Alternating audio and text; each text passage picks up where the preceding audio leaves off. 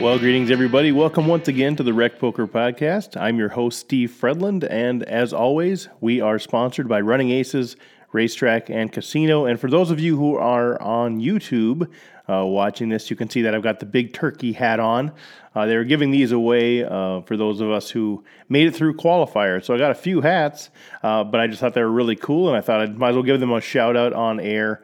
They've got a big cold hard cash tournament coming up here December 19th through the 23rd. A lot of qualifiers and a lot of first day, 6-day ones. So check that out at runaces.com. Thanks to them for their sponsorship. Now, the hope with Rec Poker is that we are trying to build a community of recreational players who are building relationships and building improvement to their game. And I'm just excited that you are along for the ride and being part of Rec Poker Nation. So feel free to go to recpokertraining.com and check out everything that we have going on. A quick shout out, Brian Swedeen and Brian Morey, who are our newer Patreon subscribers. Thanks to you guys. And that is one of the most encouraging things that you can do to help us out is support us on Patreon for as little as $1 a month. You say, hey, man, thank you for what you are offering. I hope you can continue to do more and more of that. And the more people we get, obviously, the more things that we can do and the more of the content that we can do for free. I don't love having to charge for the content, but we got to pay the bills as well. But the more we can get support on Patreon, the more we can provide free of charge. So thanks for you guys. Today, we're going to jump right in here. I'm actually going to do a clip of about 20 minutes from the Thursday, November 29th player panel that we did. We had an online webinar. It was interactive, so people could ask questions of Max Havlish, Matt Hamilton, Ian Matakis, and Alan Carty, who are four of the top Minnesota recreational players. They're actually four of about the top 100 in Minnesota's history in terms of earnings, according to the Hendon Mob. So a great, fascinating conversation. So I thought, well, I'll play 20 minutes of that, give you guys a flavor. If you're interested in the whole thing, you can go to recpokertraining.com and you can buy the whole 2-hour video for, I believe, $10 if that's something of interest. But I wanted to give you guys at least a taste of it. And I thought it was such a good conversation that I thought it'd be great for all of Rec Poker Nation to hear at least part of. So that is what I'm doing today. And then we'll come back, do a few announcements, and close it off. So enjoy this section with Alan and Matt and Ian and Max. Basically, what would you say are your strengths and your style? Okay. And then how would you perceive that? How do you think that other people perceive you, when you sit down at a table? Yeah. I like to think that I'm patient, and I think everybody thinks I'm crazy. Interesting. So that's a very exploitable situation then. It is definitely. Yeah. I don't know. I just, I think definitely that my number one trait is being patient and then also using my image. But I mean, the thing is that I can definitely be aggressive, and people see me opening pots a lot. But I mean, I don't know. It just depends on who's at the table. I mean, if I see you guys at the table, I'm probably going to be a lot more patient. Well, yeah, talk a little bit about that. We'll just kind of go back and forth. So, I mean, okay, you say, a lot of people see me opening a lot of pots, yet I consider patience my strength. Talk a little bit about that to the recreational player, because that seems like a very disconnected sort of truths. Well, yeah, I mean, you'll see me. I mean, it all depends. It's also my hands, too. I'm not just opening junk all the time, even though I'm capable of it. But a lot of times you'll see me not play a hand for 2 hours. Then you'll see me play every hand for 2 hours. And a lot of times it's just what part of the tournament's at. I like to be patient typically at the beginning of the tournament when there's less antes to be, even though there's a lot of reason to be kind of aggressive in that spot as well. Because, Matt and I were talking about this maybe a week ago or so, and he actually disagrees with me, I think. Is that right, Matt? I mean, it kind of has to do with a little bit. I'll confirm or deny. Well, Matt, kind of jumping subjects, I guess, but we were talking about entering tournaments from the get-go, or specifically like Running Aces double stack. We'll just use that tournament. But joining it from the start of the tournament versus coming in an hour later. Which one's the better play? And it depends. I mean, I was saying that I like to be there at the get-go because you can put in chips, the minimum risk for maximum reward. You can essentially get all the value you need without having to put too many chips in, get nutted and make them pay you off. That's the value of being early. And I think you kind of miss a lot of those spots when you're late regging. Matt, did you have a comment at all? You're muted there if you're trying to. Yeah. Okay. No, I recall the conversation quite well. Yeah, I think my counterpoint to entering early was, I think, a couple of main things. One being just like mental preservation. I think specifically we were talking about the the $500 tournament at Aces that was a few weeks ago now, I suppose. But like you start out, the first blind level is like 2550, and you start out with like 25,000 chips or something. So 500 big blind starting stack with 40-minute levels.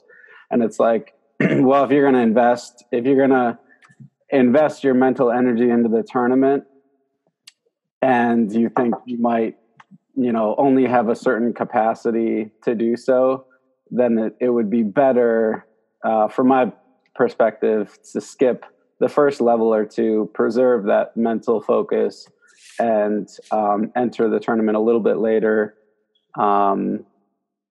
where the pots are more significant, the decisions are, more important. But ultimately, I think that's the main counterpoint. And also like entering early in tournaments, which is basically every tournament we play with that allow for reentries. Entering early benefits a player who has the capacity to fire, 2 or 3 bullets, where, if they get involved in a big pot early on and they bust, they can just re-enter. Where if you're just firing 1 bullet, it feels really bad to bust early and have to go home, So I think, but I think the biggest counterpoint is just the mental energy aspect and the endurance aspect of it, which is a very real thing in deep stack tournament poker. Kind of got off subject a little bit there. I guess I brought that in a different direction from how we playing hands and still being considered patient. But again, I don't know. It also depends on what tournament you're playing as well. I don't know, Ian, what do you think? I was going to piggyback off that. I would say I agree. I also like to open a lot of hands, but then post flop, after the flop, I'm definitely more patient and kind of pick my spots post flop. But yeah, I definitely like to get in there a lot pre flop with a wide range of hands. Like Max said, depending who's at my table, if I have 2 aggressive players on my left, I'm generally gonna tighten it up. But if I have 3 guys who are playing, just some of the better hands on my left, then I'm really going to open it up and look to take some of those spots. Alan, how about you? Where do you fit into this mix? No, I'm kind of like Max said. I think that the way I view myself and the way others view me are very different. I think that I'm a very, very patient player. That I'm always thinking about my starting hand ranges based on my position, and then based on who's at the table and who's going to be following me, and so on, post flop and pre flop. And so it depends on the mix at the table. I played one of the most recent tournaments I played was at Optimum at Running Aces a few weeks ago. And, I found out very, very quickly that the people at my table were just folding like all the time. And so I'm sure I walked away from that group, and they were all probably thinking that I was a maniac just because I just decided to get involved in a lot of hands and to bet and just get people to fold. But, like if I go sit down at a table, where it's a good tournament, an $1,100 tournament or greater, and I see that there's some really good players at the table, I definitely am going to play very tight and not get out of line at all. Okay, and it's interesting to me, maybe it's something piggybacking on what Ian had said there too about being patient post-flop versus being patient pre-flop. And I'd like a little bit more rigor around that if I heard that correctly. So it sounds like you're saying, I want to enter a lot of pots, and I assume presumably because, I could connect in a big way, and early in tournaments, people make big mistakes and overvaluing hands and that sort of thing. So being sort of playing a lot of pots, yet being patient post-flop, does that mean just getting in the mix a lot and then just being willing to fold almost always. Is that what you mean by that, or can you elaborate? Not necessarily willing to fold, but let's say you make like a top pair with Queen Jack. Generally, some players will keep betting that, and as where I'm going to pot control it early on, I'm going to find a check somewhere in the hand.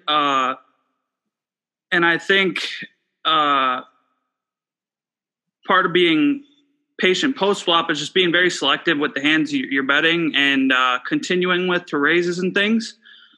So yeah, I guess that's what I would say is what that kind of means, being patient post flop. Okay, so it's a pot control sort of volatility control mechanism where you can control volatility. I see a number of different ways. One of which is being more selective in your hands. You're saying your method early in a tournament is maybe more just more checkbacks, that sort of thing. Yeah, absolutely. Well, Ian knows how textures work as well, and that's important too. And that kind of goes with it. Is like he knows when he should be checking back and when he should be pot controlling, and when he has top pair third kicker compared to just any other kind of texture. Say he knows that there's a lot more draws. Let's say it's a 2 flush board with a 3 straight out there. He might end up double barreling and know he's going to get 2 streets of value from those draws. In retrospect to a bunch of different scenarios where he just doesn't want, I guess there's so many different combinations the way it could play out, but yeah, just knowing the board texture is kind of where you go from there. So let's talk a little bit about that. We'll just kind of go wherever this conversation goes. I think that's one of the things that I know, I've struggled with and tried to work on in my game. And I think a lot of recreational players, you guys are recs too, but a lot more experienced than a lot of us that are out here trying to figure this game out. So board textures. Is it just one of those things where it's just immediately obvious to you whose range this is better for? Is that sort of the issue? Is it making the decision if I see bet or not? Or is it also either kind of or also determining your bet sizing based on board texture? How much of that is just becoming second nature to you? How do you get to the point where you feel more comfortable with you see a flop and you just kind of know this is good for me, bad for me? Polarizing bet sizing versus a small bet. How do you get to that point where it just becomes second nature? Or how did you guys get there? Matt, I'll ask you to kind of chime in first. Yeah. So I would say the most important, trying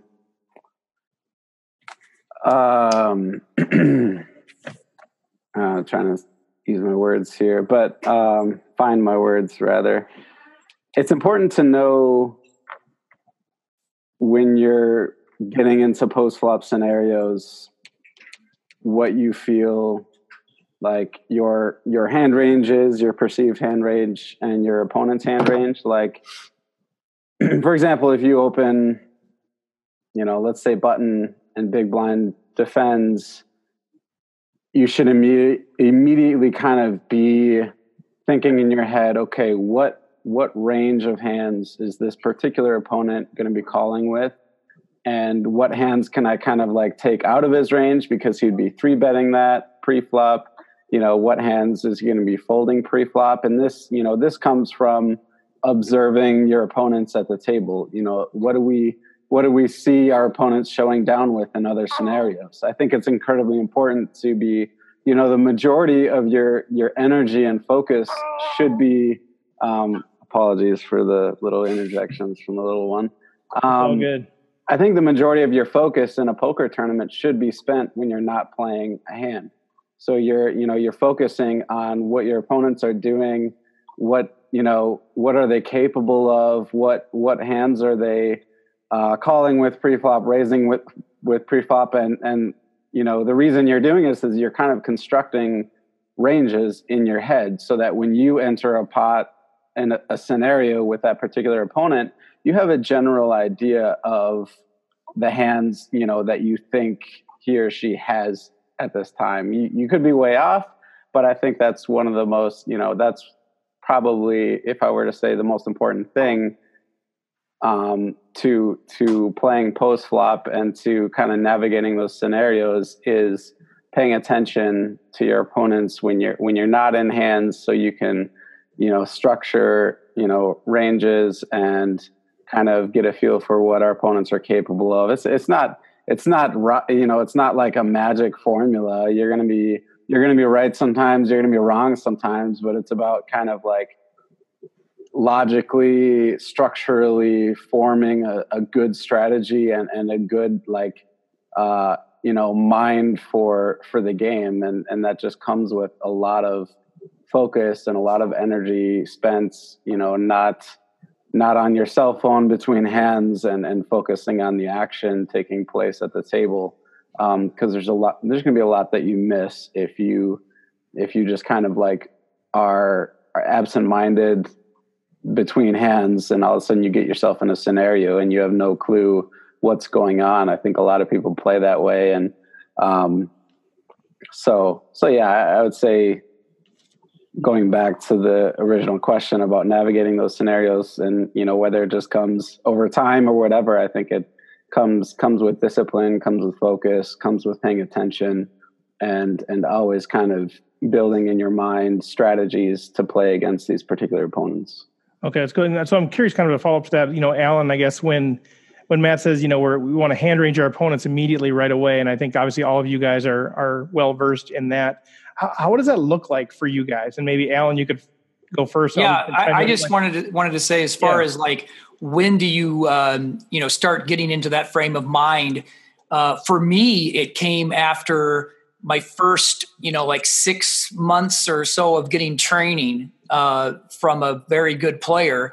I just noticed that, in the training that I was getting from this good player, Ryan LaPlante, it started out as, just a little, theory type stuff. And then we started doing a lot of hand analysis from poker tournaments that I would play in, right? So I would play online and say, he would go through the entire tournament.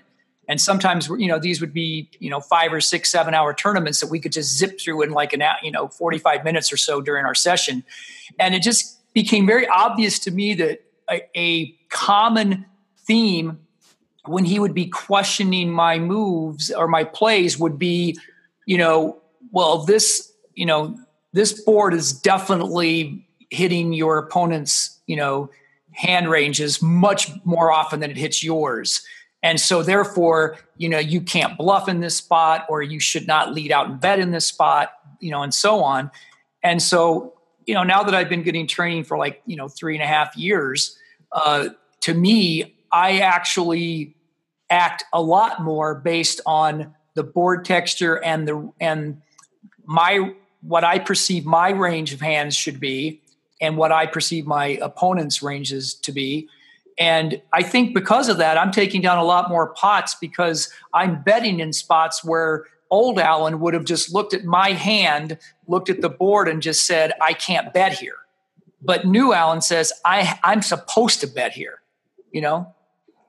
Is new Alan 3-armed Alan? Is that the not anymore. I got rid of the arm. It was too hot wearing that. No, that's really good. I'm just kind of curious, how does that actually structurally, practically work? So, let's say, somebody, you bet and you get called by the button and one of the blinds, like Matt said.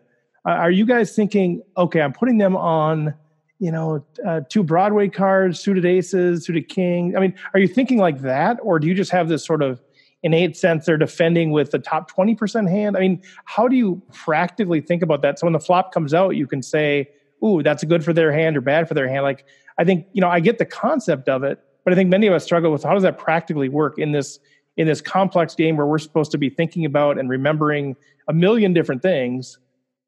What are you actually thinking about when somebody calls behind you? You know what I'm saying? Yeah. Well, one thing I can just say is that, like, for example, just an easy example to understand this concept. Let's say that I raise in middle position and it folds around to the big blind who calls, and the flop comes ace, 2, 3 rainbow. That's a flop that I'm going to see bet 100% of the time, because my opponent has very few aces in his range, and his calling range doesn't have a lot of 2 and 3 combinations either. So there's no reason that I should ever check that flop. And there's a lot of, that you can broaden that out and talk all day long about the different ranges that are going to hit a early or middle position pre-flop raiser versus, just somebody that's either calling from, the button or small blind or big blind. Can I add something on that real quick? Yeah. So I just kind of want to say, it goes with what Matt was saying earlier too. And it's like when people call behind you, how do you get that thought of what's their range? What am I supposed to think here? I think most of that information you're going to gather and you're going to know the most if you go with what Matt said and stay off your cell phone in between other hands. Pay attention to how those players showed down with other hands against other players where you weren't involved. There's the most wealthy information is definitely in those areas, not when you're just playing a hand against them. So when you're watching all that stuff and it comes to that point, you're like, well, this board hits their range because you've seen what they've been playing in that position previously. That's where you need to find that information. So how do you store that information then? Ian, maybe you can talk a little bit about this. So let's say I'm observing, I'm watching, I noticed, they defended with queen 10. They, limped with pocket threes. I mean, all of that sort of stuff. Are you guys just able to retain this wealth of information? And so when the time comes, you pull it back up and say, what else have they done in that situation? Or are you going through some sort of a labeling process where you see somebody defend with queen 10, so you sort of put them in a category, so you just kind of know what category they're in, and then you know generally what types of hands those category people use? Like, how are you actually processing that information? Yeah, I'd say it's almost a little easier online when I play because you can actually make a note on specific players. But for example, let's say a few hands ago somebody opens and the player in the big blind calls, and then they get to the showdown and they have like 7-3 offsuit. The player in the big blind, I'm immediately going to note that they're defending their big blind wider. And then when I open and get to a flop with them, I'm probably going to use that information to just bet more often on flops because they have a wider range of hands that aren't going to hit some of the better cards. But yeah, I think in general, I have like a perceived what my range would be in certain people's spots. But then I would agree with Matt and Max that it's also super important to be watching these players rather than doing whatever else you may want to be doing at the poker table. So I would say that's kind of how I would construct my thoughts on other players. It's just kind of, watching what they're doing and making notes. Like some players will limp their lower pocket pairs and stuff, and that's good to note. So maybe they limp pre-flop and then they're being super aggressive when it's like 4-7 ace. You can maybe give them a set, whereas other players you can't just automatically give a set to. Okay. So just a few examples, I guess. No, that's good. That's good. I think that's part of our struggle is, we hear all of these things, that we're supposed to do. And it feels like for a lot of you guys, it's second nature. So it's okay. How do we, there's got to be some process to get from not paying attention to it at all to getting it to be second nature. So that's where it's helpful to kind of think about your process. Okay, once again, thank you to Matt Hamilton and Max Havlish and Alan Carty and Ian Matakis for being part of that player panel Thursday night. I thought it was a great time, and we'll be doing more and more of those. We learned a few things as far as maybe we do a little bit fewer panelists so we can hear more depth from each of them, and maybe we going forward, pick a specific topic that we can focus on for the evening. So we'll make some tweaks, but generally I thought it was really good. And thanks to everybody who supported that. And that is available online for purchase at recpokertraining.com. Also, just a quick heads up, we have those play and learn sessions coming up December 16th. We're starting to sell more and more of those. Those are phenomenal ways to learn the game and to build community where you play, flip over your cards, and then we talk about the decisions that you made and maybe some things that could have been done differently. So it's a fantastic way to learn the game and build community. And also, I mentioned before, I'm looking to build some online webinar conference call discussion groups. So you don't need to be located in Minnesota, but I know a lot of people have said, I want to build a community of people that I'm learning the game with together. And that's what I'm talking about here, getting a few people together to talk poker on a weekly or bi-weekly or a monthly basis, have some topics or have some study material that we go through, whatever it looks like for that group. I want to start building those out and providing that service as a way to help you build community and build your Rec Poker tribe, I guess, if you will. So with that, just a final thank yous to all of you who are listening, who have been supporting all this time. Thank you to Running Aces for the sponsorship, to those of you who are supporting on Patreon. Again, Brian Swedeen and Brian Morey, thank you for adding your names to the list of contributors. If you're out on iTunes, man, please go out there, like, comment, rate, review, subscribe, all that stuff. If you want Rec Poker patches, let me know. I'll send you some, no charge. If you want hats, shirts, sweatshirts, go to floptheworld.com/recpoker. And as always, the lifeblood of what we do is your feedback. So please let me know what you like, what you don't like, what you'd like to see some more of. Facebook, Twitter, email, steve@recpokertraining.com.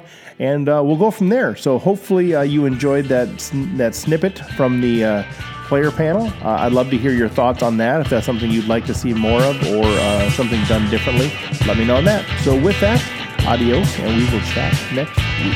Take care.